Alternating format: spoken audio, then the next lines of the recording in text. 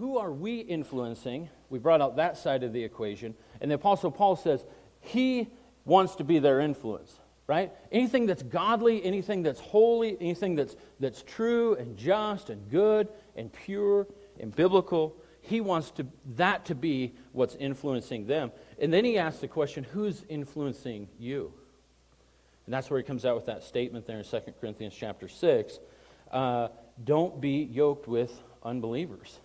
He's talking all about influence and how we can affect other people, but how it also affects us. As part of that admonition there, as part of that teaching that he shared with them so many centuries ago, Paul asked these 5 rhetorical questions in 2 Corinthians chapter 6.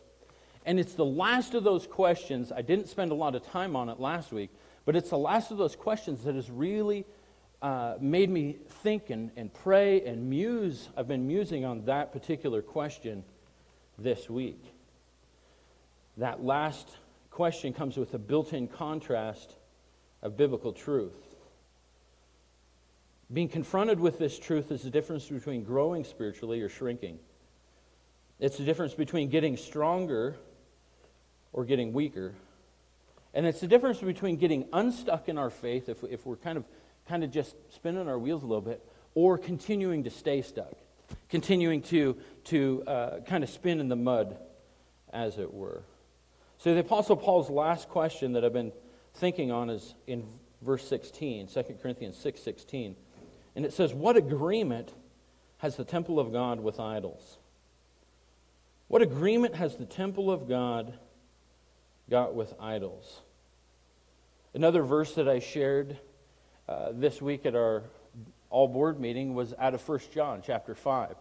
And 1 John just gives a short little piece, but it's super powerful. 1 John 5:21, shortened to the point, it says, little children. Little children. He addresses us as little children. Let me just flip there real quick.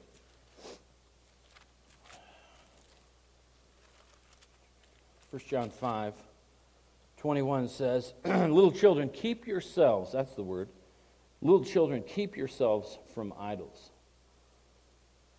A short but powerful admonition at the last of the book.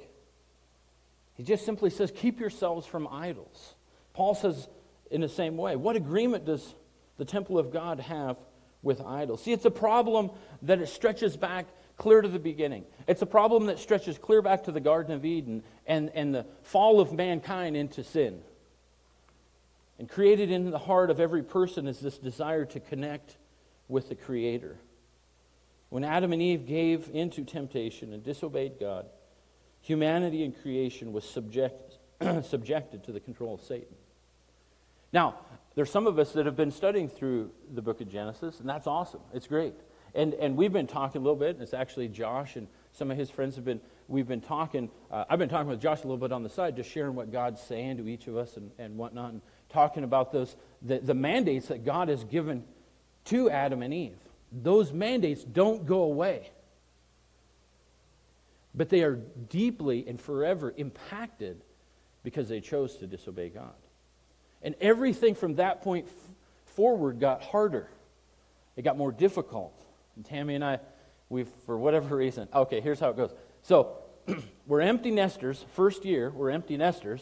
And we have the biggest garden ever. And people are kind of like, what?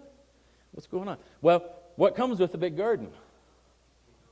Lots and lots and lots of weeds. The more water you put on them, the more they grow. In fact, we put water on our weeds so that they will grow, but the ground will be soft enough that we can pull them out.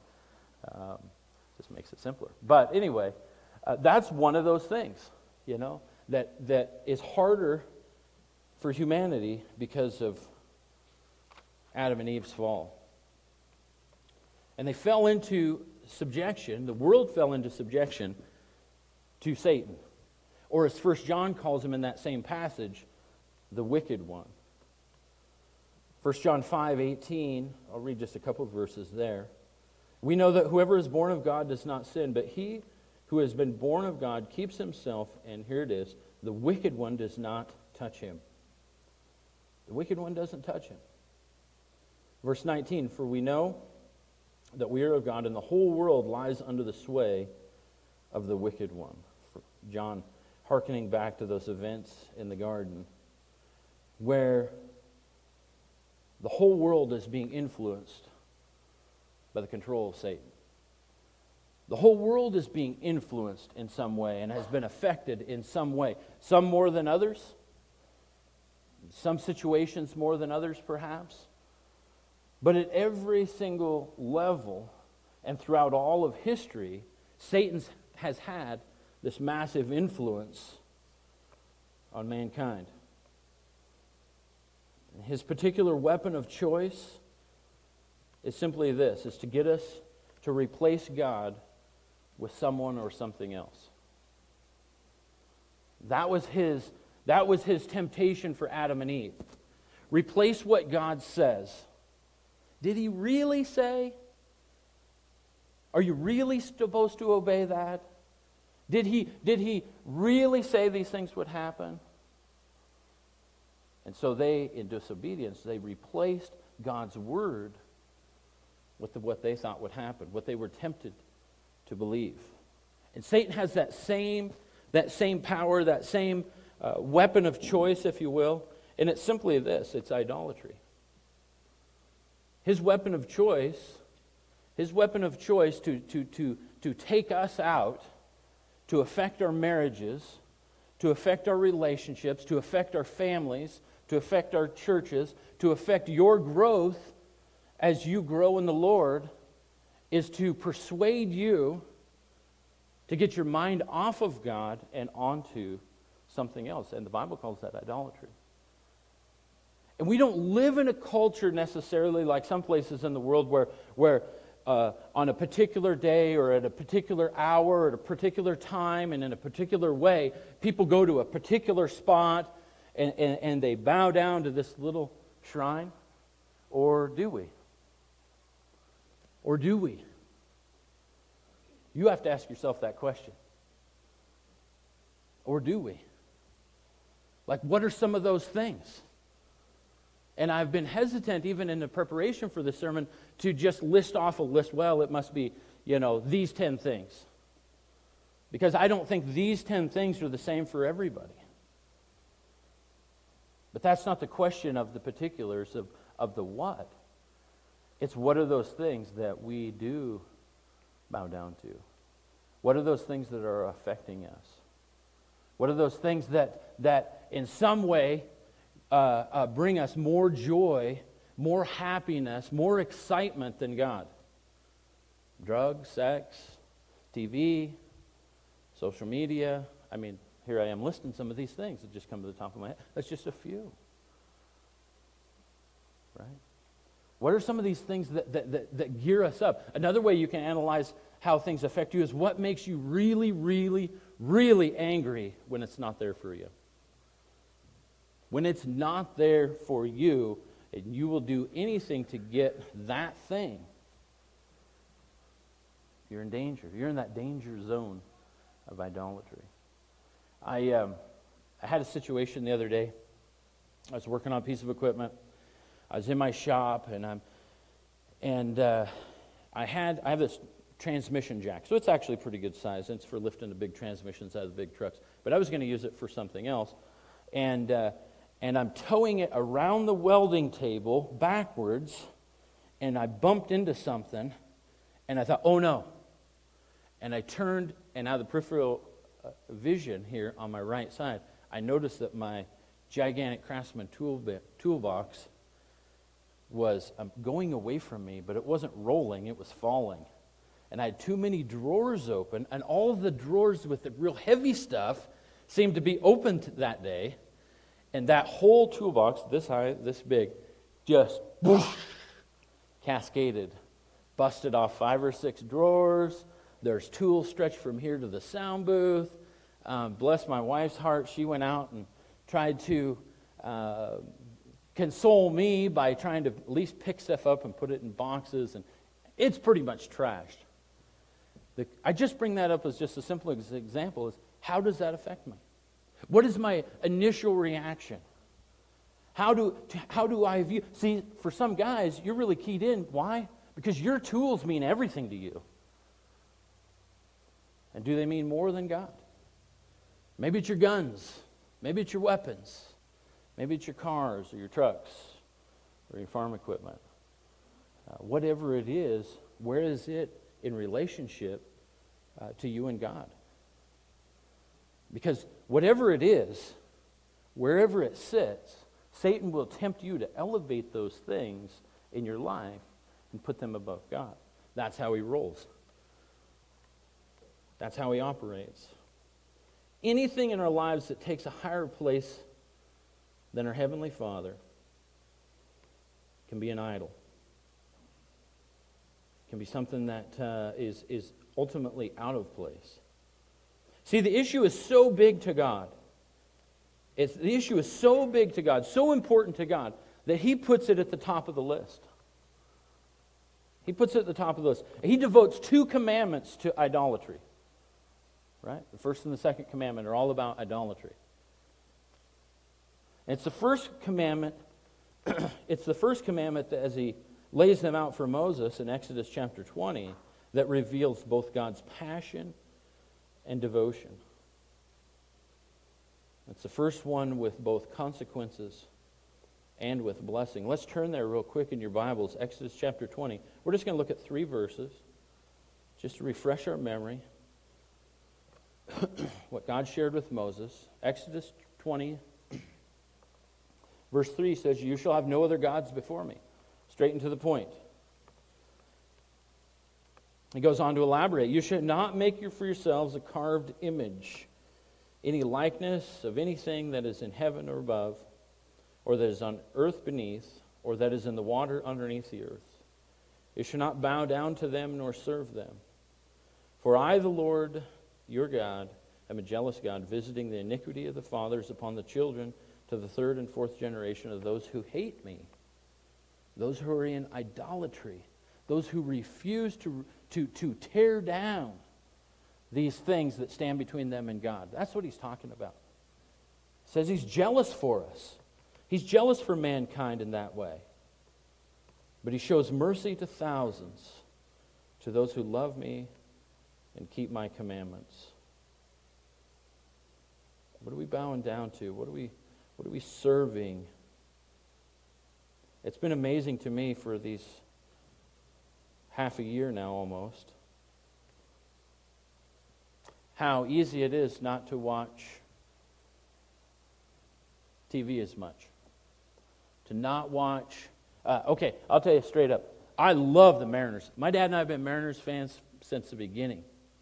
And we record, ever since we had a satellite dish when the kids were young, we started recording the Mariners games, and we had dinner at 7:05. That was standard in the Hopkins house. That was normal. Like if you were going to show up for dinner, show up at 7:05, we're going to eat and watch the game.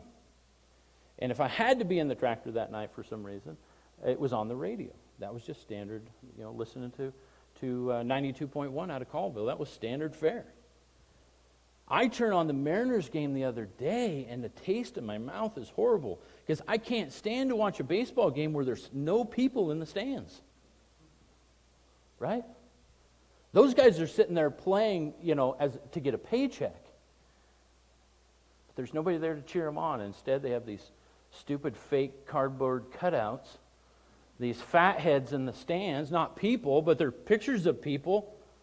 And it's like, this is stupid. Turn it off. Throw the TV out in the yard. I didn't do that. I was just kidding. There we go. Finally got some response. I could tell you. Oh, that reminds me of a story, Jonathan. A time where we had a big argument we had a big console TV. You guys remember? If you're older than maybe like 30 or 40, you remember the old console TVs. And we had this big blowout argument when we were new, young married. We'd been married maybe 4 or 5 years. And Tammy was frustrated with not having any time. Guys, you know what I'm talking about. Ladies know what I'm talking about. They're all nodding in approval.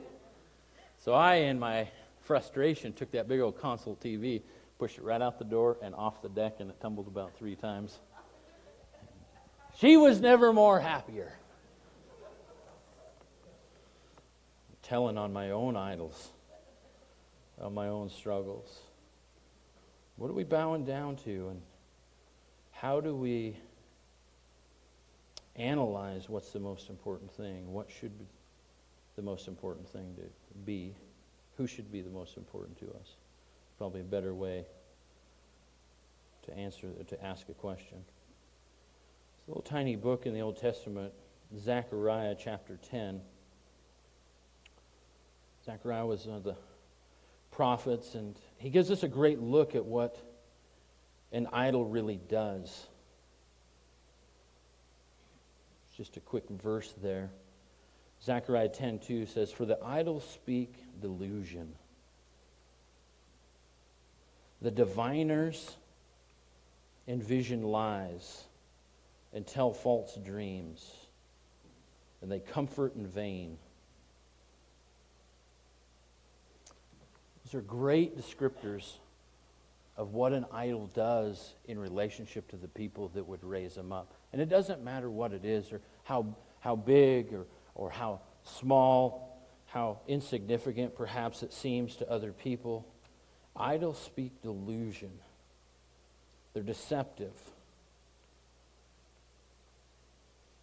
And the diviners envision lies, and they tell false dreams. They comfort in vain. And then here's kind of the result of all that. Therefore the people went their way like sheep. That word went, W-E-N-D, wend, actually is how you pronounce it, is the same for wandering. So therefore the people wander their way like sheep. They're in trouble because there is no shepherd.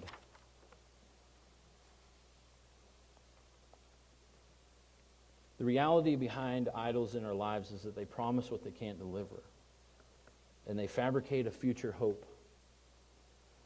And they give false comfort to those that would rely on them. And idols lead people adrift without any guidance. See, idols creep into our lives as a delusion of what only God was intended to supply. Let me say that one more time so you get it. Idols can creep into our lives if we're not careful, if we're not open to let the Lord examine us and follow Him. We'll talk about that a little bit here.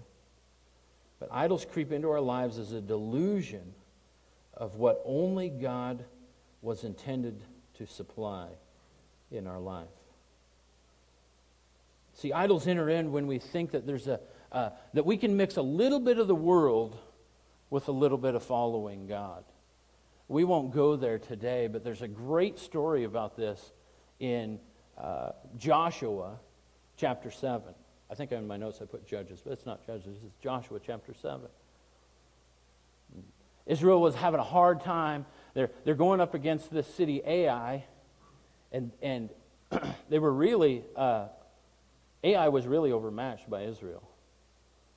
Right? Israel had way more people. But they couldn't get a victory. They couldn't get ahead. They kept getting defeated. So God speaks to Joshua and says, we have a problem. Israel has a problem.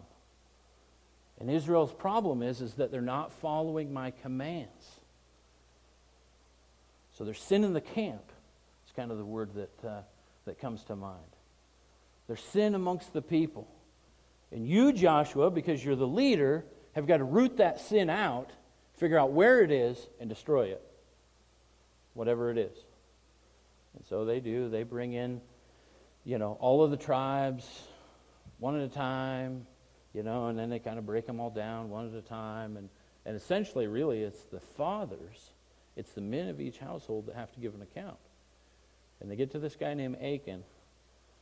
And Achan said, it's me. It's us. Because in the last battle, I was tempted to grab a few things when God said to destroy him. So it's my fault. And I've got these things kind of hid underneath the carpet of my tent, hid away. They're not, it's not, the temptation is, it's not really a big deal. It's not really such a big thing. They can be beneficial in the future, some extra silver shekels, a dress for his wife, little gold bars. Those are what he had tucked underneath the bottom of his tent. Maybe you need those, a little security for the future. Hey, what if we get old? What if we get sick? Who's going to take care of us? Who's going to provide? Here's a little something extra. Just there was a small hitch.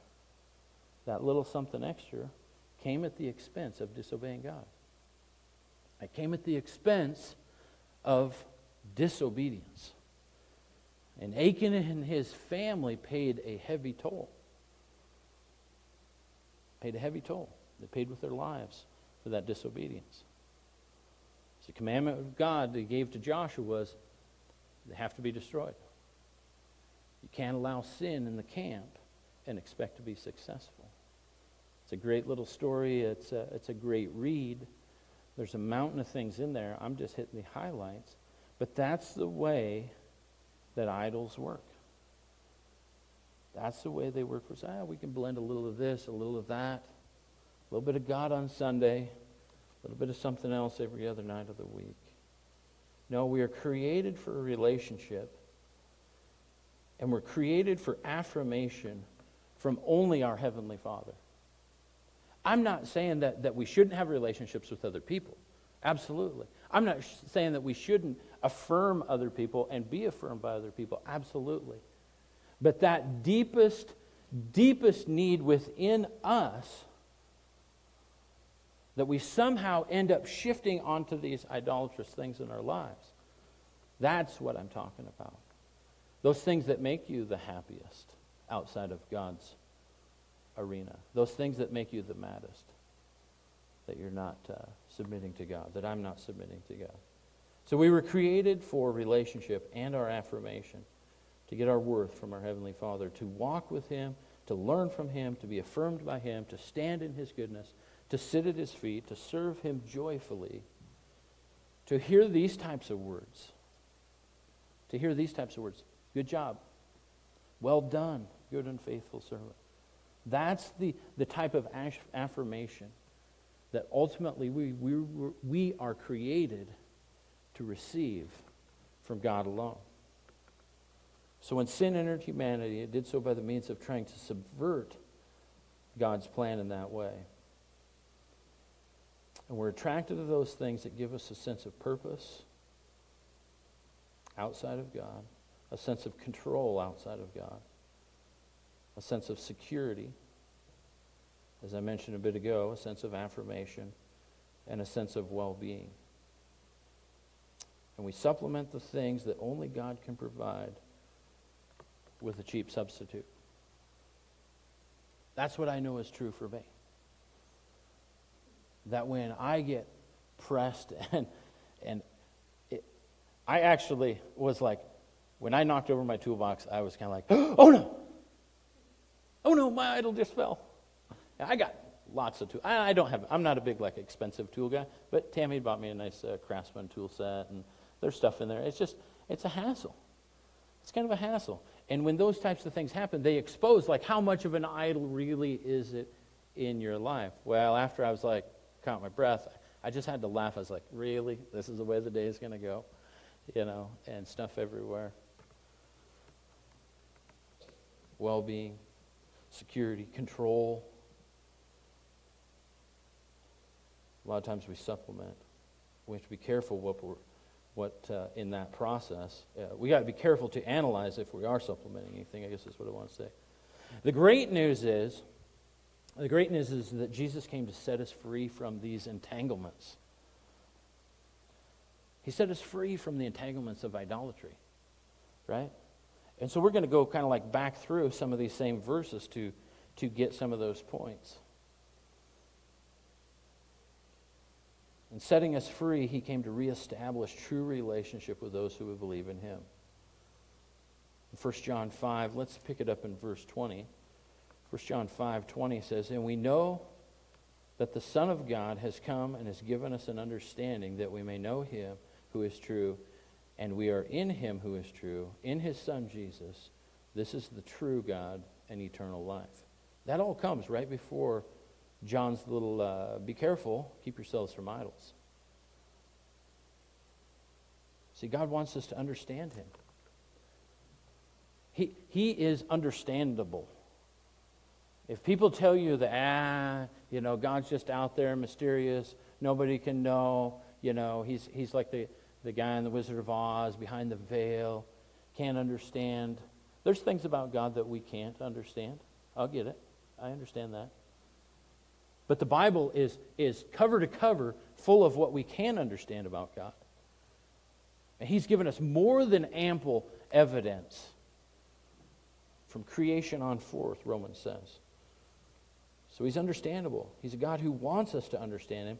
He's a God who wants us to know Him through experience. That it's not just head knowledge. How much can I memorize? How much can I just stuff between my ears and of knowledge about God? I know a lot of people that have a lot of knowledge about God, but no experience, no relationship with Him in that sense. Right? If I just sat here and just started spouting out,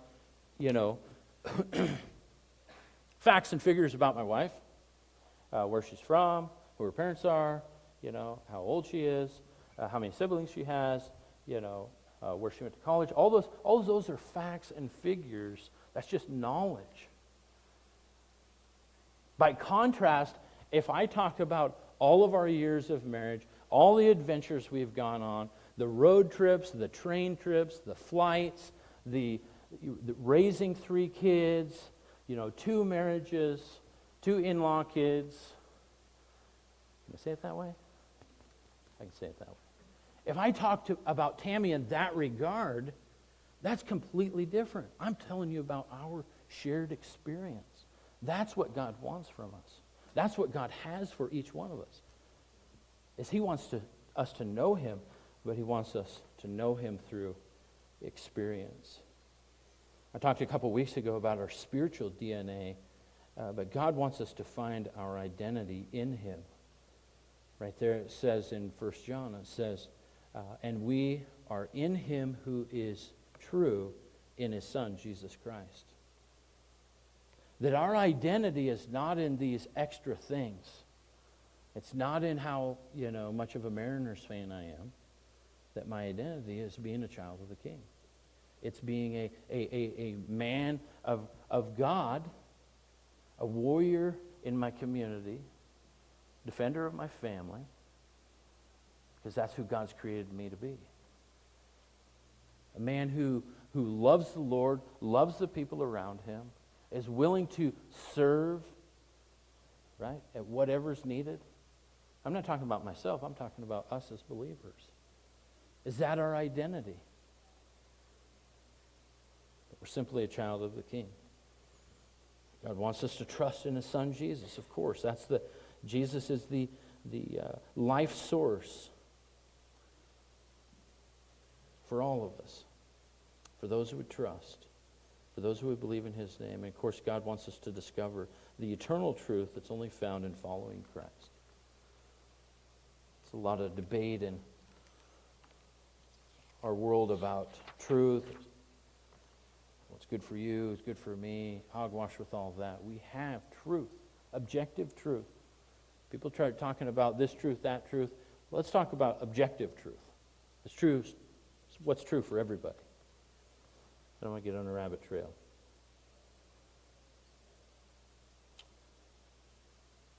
We know that the Son of God has come and has given us an understanding that we may know Him who is true. We are in Him who is true, in His Son Jesus. This is the true God and eternal life. And this all happens because of the indwelling Holy Spirit. Because of the Holy Spirit, we become that dwelling place for God. So if we step back from 1 John back into 2 Corinthians, Paul says this in regard to his rhetorical question: can there be any agreement between God and idols? Between the temple of God and idols? Paul then says this: for you are the temple of the living God. So it's rhetorical in one way, but it's a truism that he is putting before people. Do you understand, Paul says, these are my words, do you understand that if you're the temple of the living God, that you can't have any place for idols? So when those things crop up, they have to be dealt with. When the weeds crop up, they have to be uprooted. Right? They have to be dealt with. When sin crops up in the family, it has to be dealt with. When idols crop up, they have to be eliminated. They have to be shot down. Where God resides, there can be no illusions. And He doesn't leave us powerless. He actually empowers us for victory over idols. Skipping ahead from 2 Corinthians chapter 6, 4 chapters, Paul says this in chapter 10, verse 3, "For though we walk in the flesh, we do not war according to the flesh. For the weapons of our warfare are not carnal, but mighty in God, for pulling down of strongholds, for casting down arguments and every high thing that exalts itself against the knowledge of God, bringing every thought into captivity to the obedience of Christ, and being ready to punish all disobedience when your obedience is fulfilled." Those are pretty tall marching orders in regard to things that can crop up in our lives that lead us into idolatry. But that's exactly how God empowers us when it says right there, weapons of our warfare are not carnal, but they're mighty. That word right there, they're mighty in God. That word should be underlined or highlighted in your Bible. That as a Christ follower, God is going to empower you and empower me, empower all believers in this venture of casting down arguments and every high thing that exalts itself against the knowledge of God. Sounds like an idol to me. Sounds like something that somebody would worship to me. Sounds like something that somebody would promote to me. And bringing every thought into captivity to the obedience of Christ. Every thought.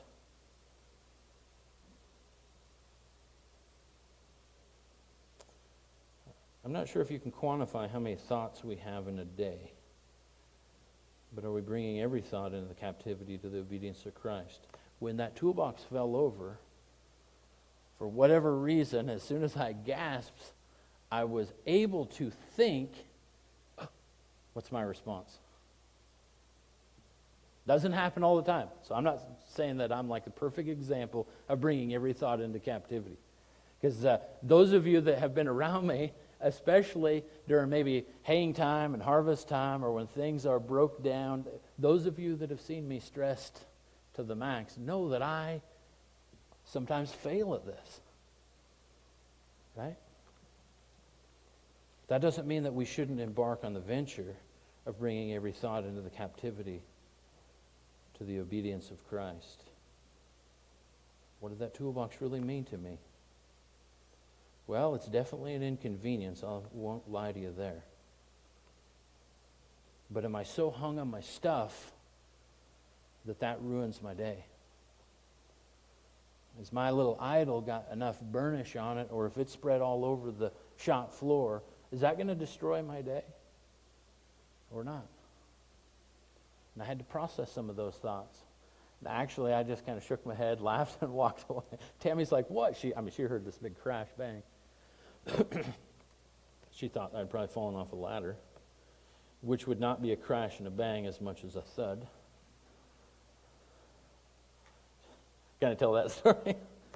We were trimming our trees this last fall, and I was like 40 feet up in a boom truck, and I decided, well, I'm going to take out some of these big limbs, so I cut off a great big one. Tammy was outside milling around. She's on the other side of the house. Well, I've been cutting all these ones that they kind of fall down. They just kind of go swoosh to the ground, nice and easy, lots of limbs or leaves, and so, you kind of get used to that noise. Well, for whatever reason, I trimmed these back, and I had this piece like this big around, about 6 feet long. I thought, well, I'll just cut the whole thing off. Poof, woof, down it comes. Man, she come running around. She thought for sure that I'd fallen out of the bucket truck. I think she was happy that I didn't. Oh, no amen now, huh? Amen. Oh, there we go. I just wonder.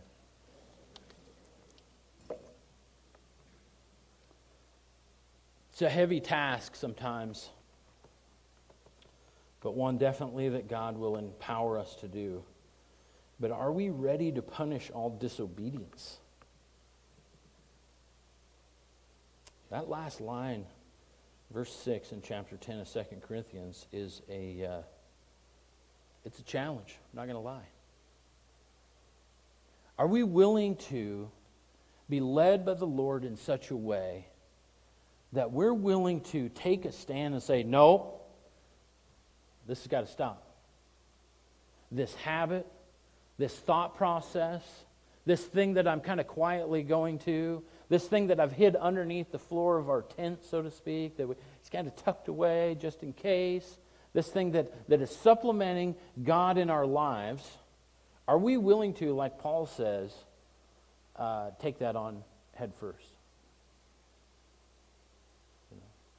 That's a heavy question to ask.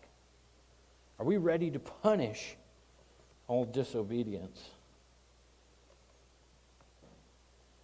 And I will say that it's oftentimes, especially as a parent,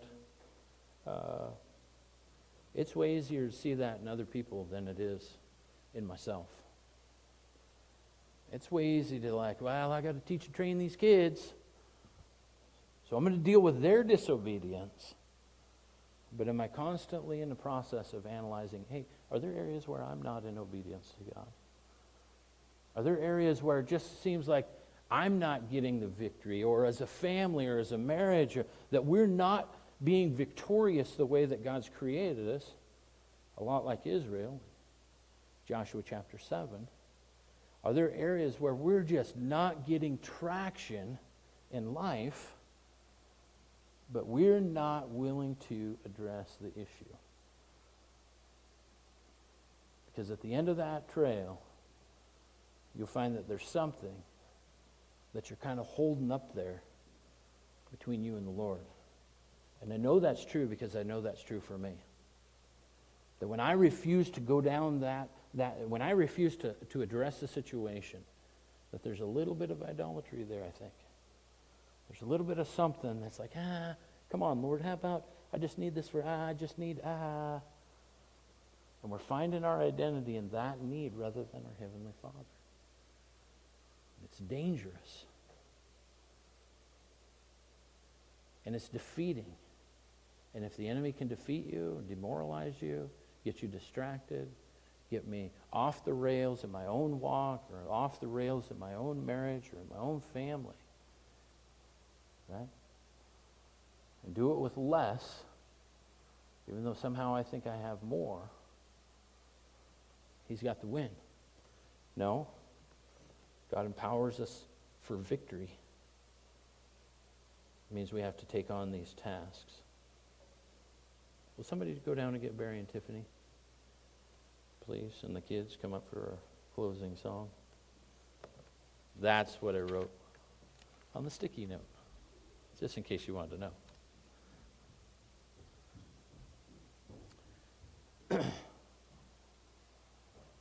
Idols are kind of like having a tube stuck into your veins, in a sense that they bleed you out. They have a tendency to bleed us out of energy, out of. It's a false, it's an illusion that we have energy, but they kind of have a tendency to drain the lifeblood out of us. We have to address, for the church to move forward, for Christianity to be real, to prosper. We have to address these issues. And doesn't take a whole lot of reading to see that in areas of our world where the church is having tremendous success, this is the pathway that they're embracing. They're taking down idols. They're forsaking idols. They're casting down arguments. They're taking head on the things in life that exalt themselves against the knowledge of God. And they're bringing every thought into the captivity of obedience to Christ. We're going to transition on to our last song. So just to invite you all to stand with us as we turn back to the Lord in worship. I would encourage us throughout this week to spend some time analyzing and praying, contemplating, Lord, what are those areas in my life?